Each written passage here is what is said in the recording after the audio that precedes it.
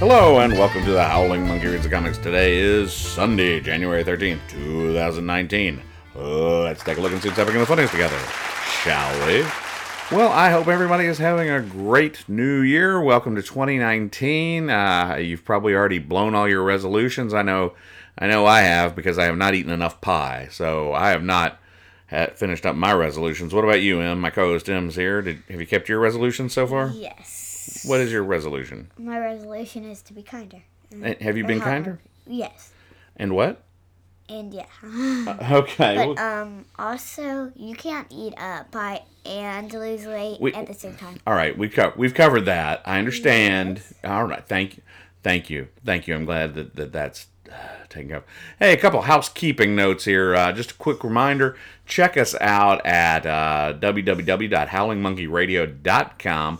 There's ways to support our show there and to get our other hilarious content.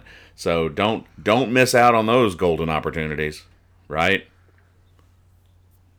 Okay, well, Em is so excited by that idea she goes speechless. So No, I was not. you are not helping today. All right, our first comic of the day is The Born Loser. In this episode, the Born Loser is sitting there talking to his son, and he's got a jar of pennies on the table in front of him, right? Yeah. And he goes, "Hey, son, there, did you finish counting the pennies in the jar to confirm that there are exactly 500? And the son goes, "Yes, I did." And the Born Loser says, "Well, that was awfully quick. How did you do that?" And he said, "Well, I only counted to 50 and stopped." And the Born Loser goes, "Well, why did you stop?" And the son says, "Because I figured it was right up to 50, so it must be right all the way to the rest." The joke here is that, okay, look, if you got 500 pennies in a jar and you just count the first 50, of course the first 50 are, quote, right? Because you're counting to 50. That doesn't mean there's necessarily 500. So he just said it was right up to 50, so it must be right all along. And that's not how math works. That's not how math works. So what should he have done?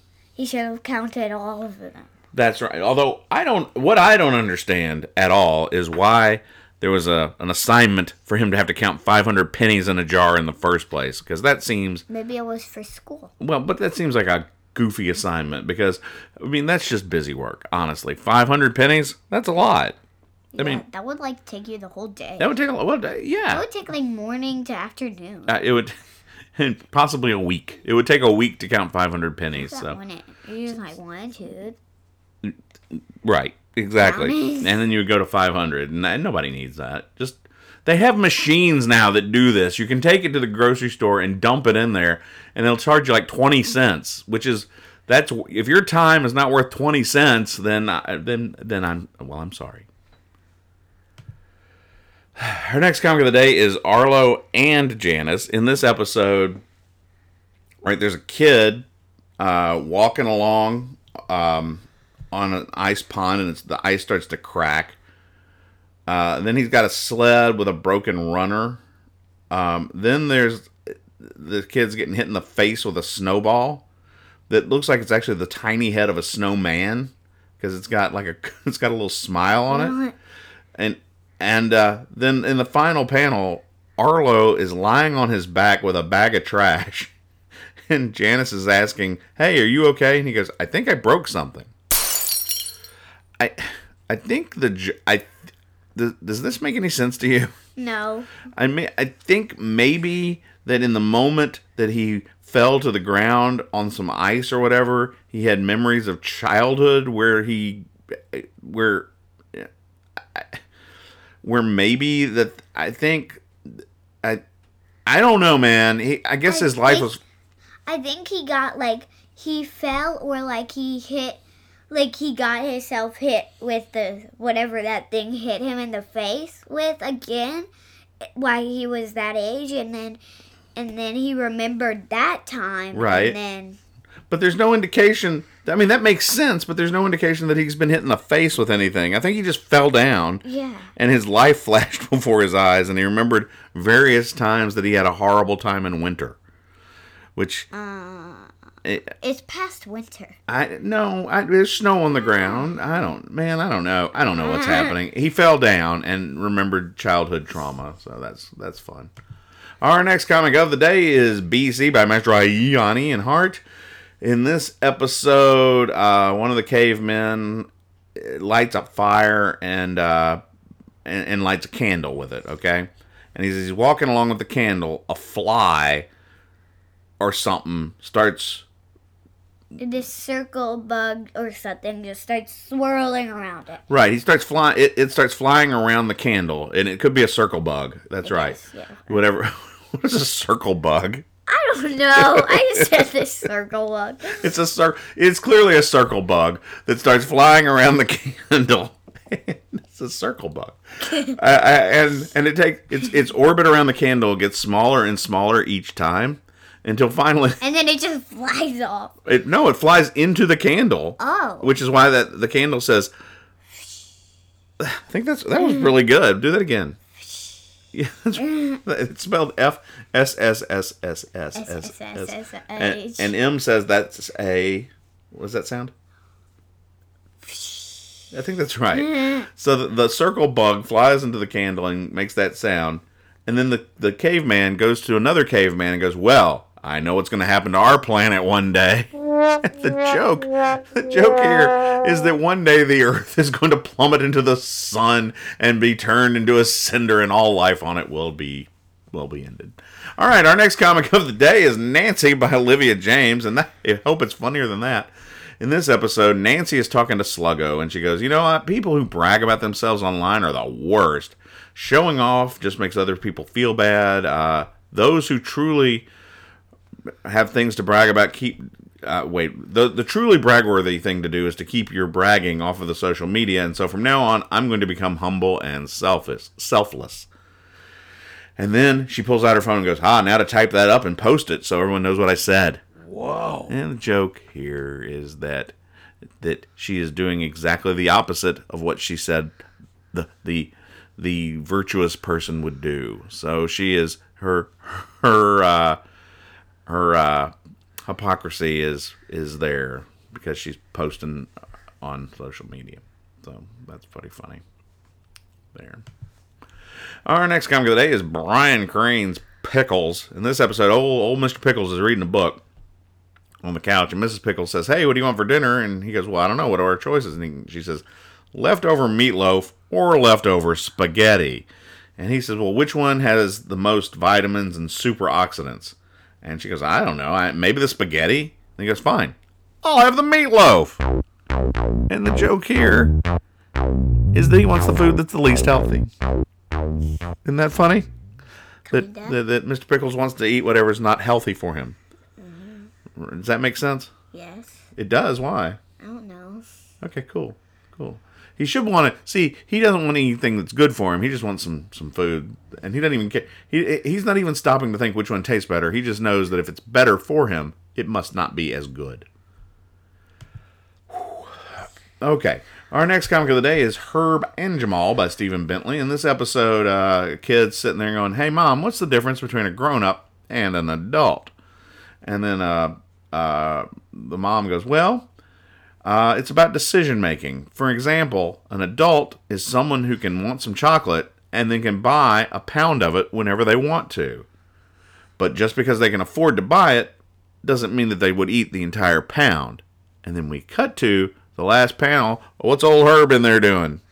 Eating a pound of chocolate. He's eating a whole pound of chocolates, and we know it's a bag of chocolates, and we know it is because it's a bag that says chocolates on it, and he's just sitting there just eating a pound of chocolate.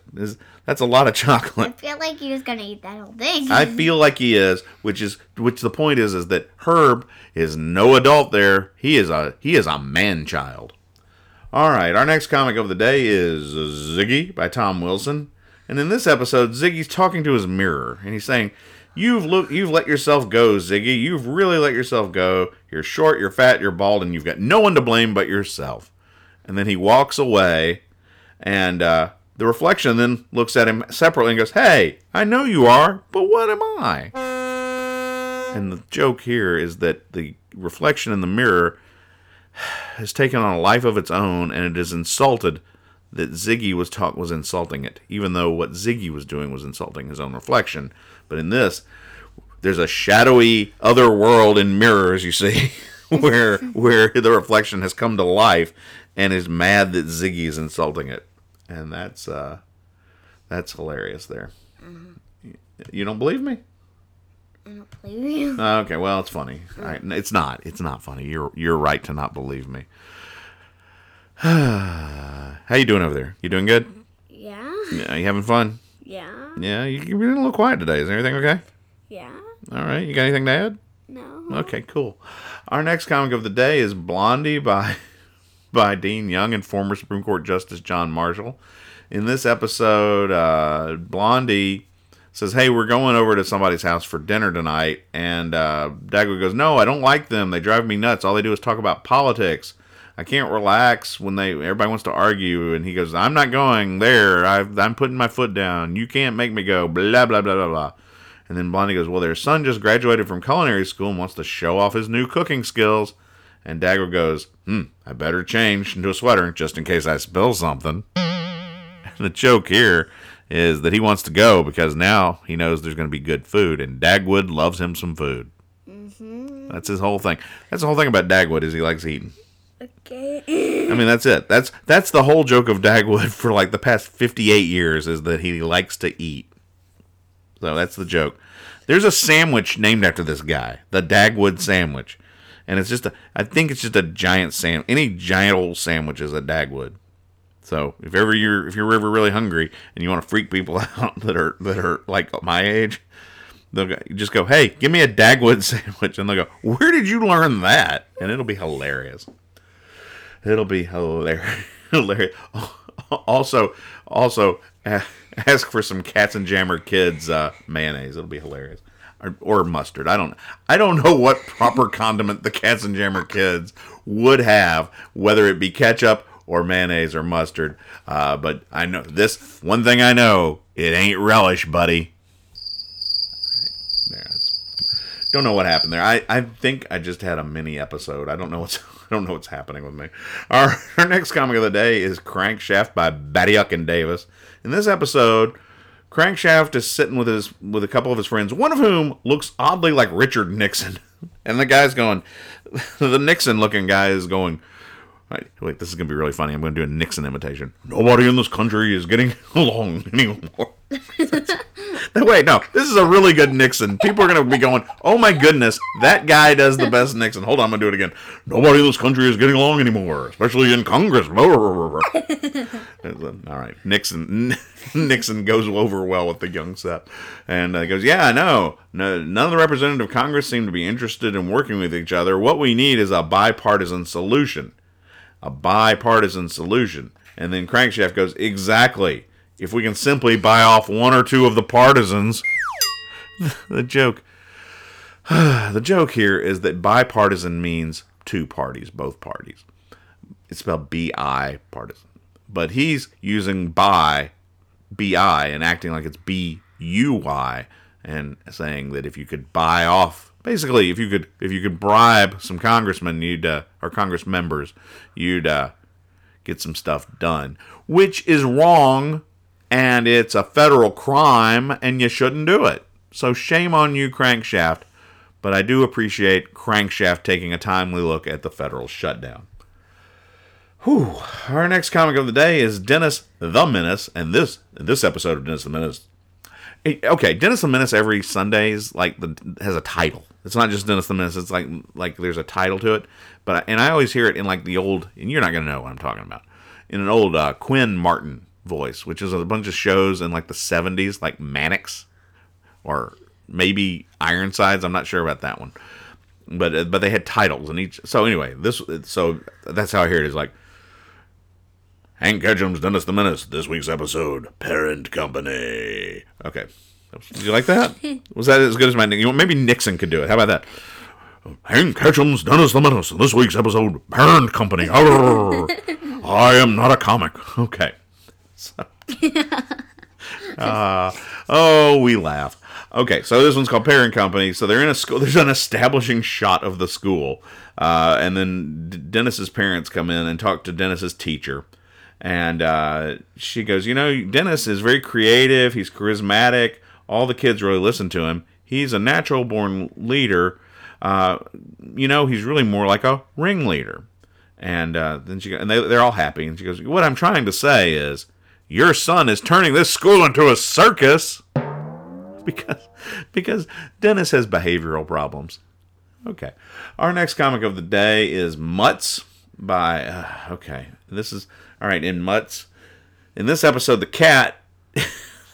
Mooch, the cat, is eaten, right? Yeah. And then several... And then he says, yum. Yum. That's right. While he's eating, he's sitting there going, yum. So a cat, while eating his food, just says, yum. Yum. So he goes, yum. He eats his food, then he walks outside. For like 4 panels, he's just gamboling about outside. And then he runs up to the dog, Earl, and says, hey. And they say hey to each other. And Mooch says, I had the most delicious meal. And the dog goes, oh, when? And then the cat goes, way back in the first panel. So Mooch and Earl have broken the fourth wall and are meta-referencing the fact that they're in a comic strip and mentioning that something happened in the first panel, which is not... and there's no joke other than to show, we're self-aware. There's no comedy here. There's not an actual punchline. It's just, hey, the whole joke here is that we're acknowledging that this is a comic strip. That's how I feel the artist Patrick McDonnell sounds like when he's writing Mutts. I could be wrong, but we recognize that this is a comic strip and they're not in reality. And look, Patrick, I'm sure is a great guy and he sounds nothing like that. But if he sounds exactly like that, that'd be hilarious. Our next comic of the day is Mother Goose and Grim. In this episode, Mother Goose is asleep, and then she suddenly wakes up and darts out of bed and runs downstairs to the dog, Grim, and she's going, oh, I'm so sorry, Grimmy, unstay. And the poor dog is like locked in place with drool coming out of its mouth, sweat coming out of his ears, and his eyes have turned into like those weird swirly things that you see like when people are being hypnotized. So at some point, Mother Goose told Grimmy to stay, and he, being an obedient dog, did so, and she never told him he didn't have to stay anymore. So that's the joke there, is that Mother Goose is a negligent pet owner. Our next comic of the day is Mandrake the Magician. And Mandrake the Magician is a comic strip about a guy who's a magician, who's an actual honest-to-goodness magician. He can do magic, all right? But he runs around in a top hat and a cape like a stage magician at all times. So he's riding in a convertible with a top hat, and the top hat is not coming off his head, which I think it would in a convertible, right? If I were driving around like dressed up... if the convertible had the lid on it, wouldn't it? Right, but then his hat wouldn't fit. It's too big. It's like Abraham Lincoln driving around with that big hat of his, and it's like, but it doesn't come off. So maybe it's magic. I don't know. So he's with somebody in the car, and she's saying, "Oh, what a strange adventure we had, and we might have never known that May existed." And Mandrake, the magician, in a fit of extreme exposition, says, "Ah, yes, except for my receiving her appeal via mental telepathy from thousands of miles away in the middle of the night while asleep." So he explains the whole setup for this adventure, and the woman goes, "Well, that's you, darling. Mandrake the magician on duty to help people 24 hours a day." And they drive through a gate. Then none of that was worth it. I understand that, but at the bottom of the last panel, it says, next week, new adventure. Next week, new adventure. We're not going to tell you the name of it. We're not going to tell you anything about it, but trust us, there's a new adventure coming. And that's that's their idea of a tease. The Mandrake the Magician guy is like, man, next week we'll have something new. I don't know what it'll be. That's what the guy that draws Mandrake the Magician sounds like in my mind. He's like, yeah, new adventure. What the heck? The kids will be fine. Are any kids even reading this? It's about a magician. Well, I only do this show to amuse myself, so I don't even care anymore. All right. Next comic of the day. Oh, look, it's the Family Circus. Stop. No, yay. It's the Family Circus. Yes, yay. No, it's more like, yes, boo, no, yay. Yes, yay, no, boo.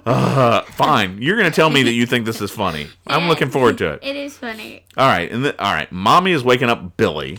And she goes, okay, are you sure you're not well enough to go to school? And Billy's going, yes, Mommy. And very little. I know, I'm saying it in that because the font they use for yeah.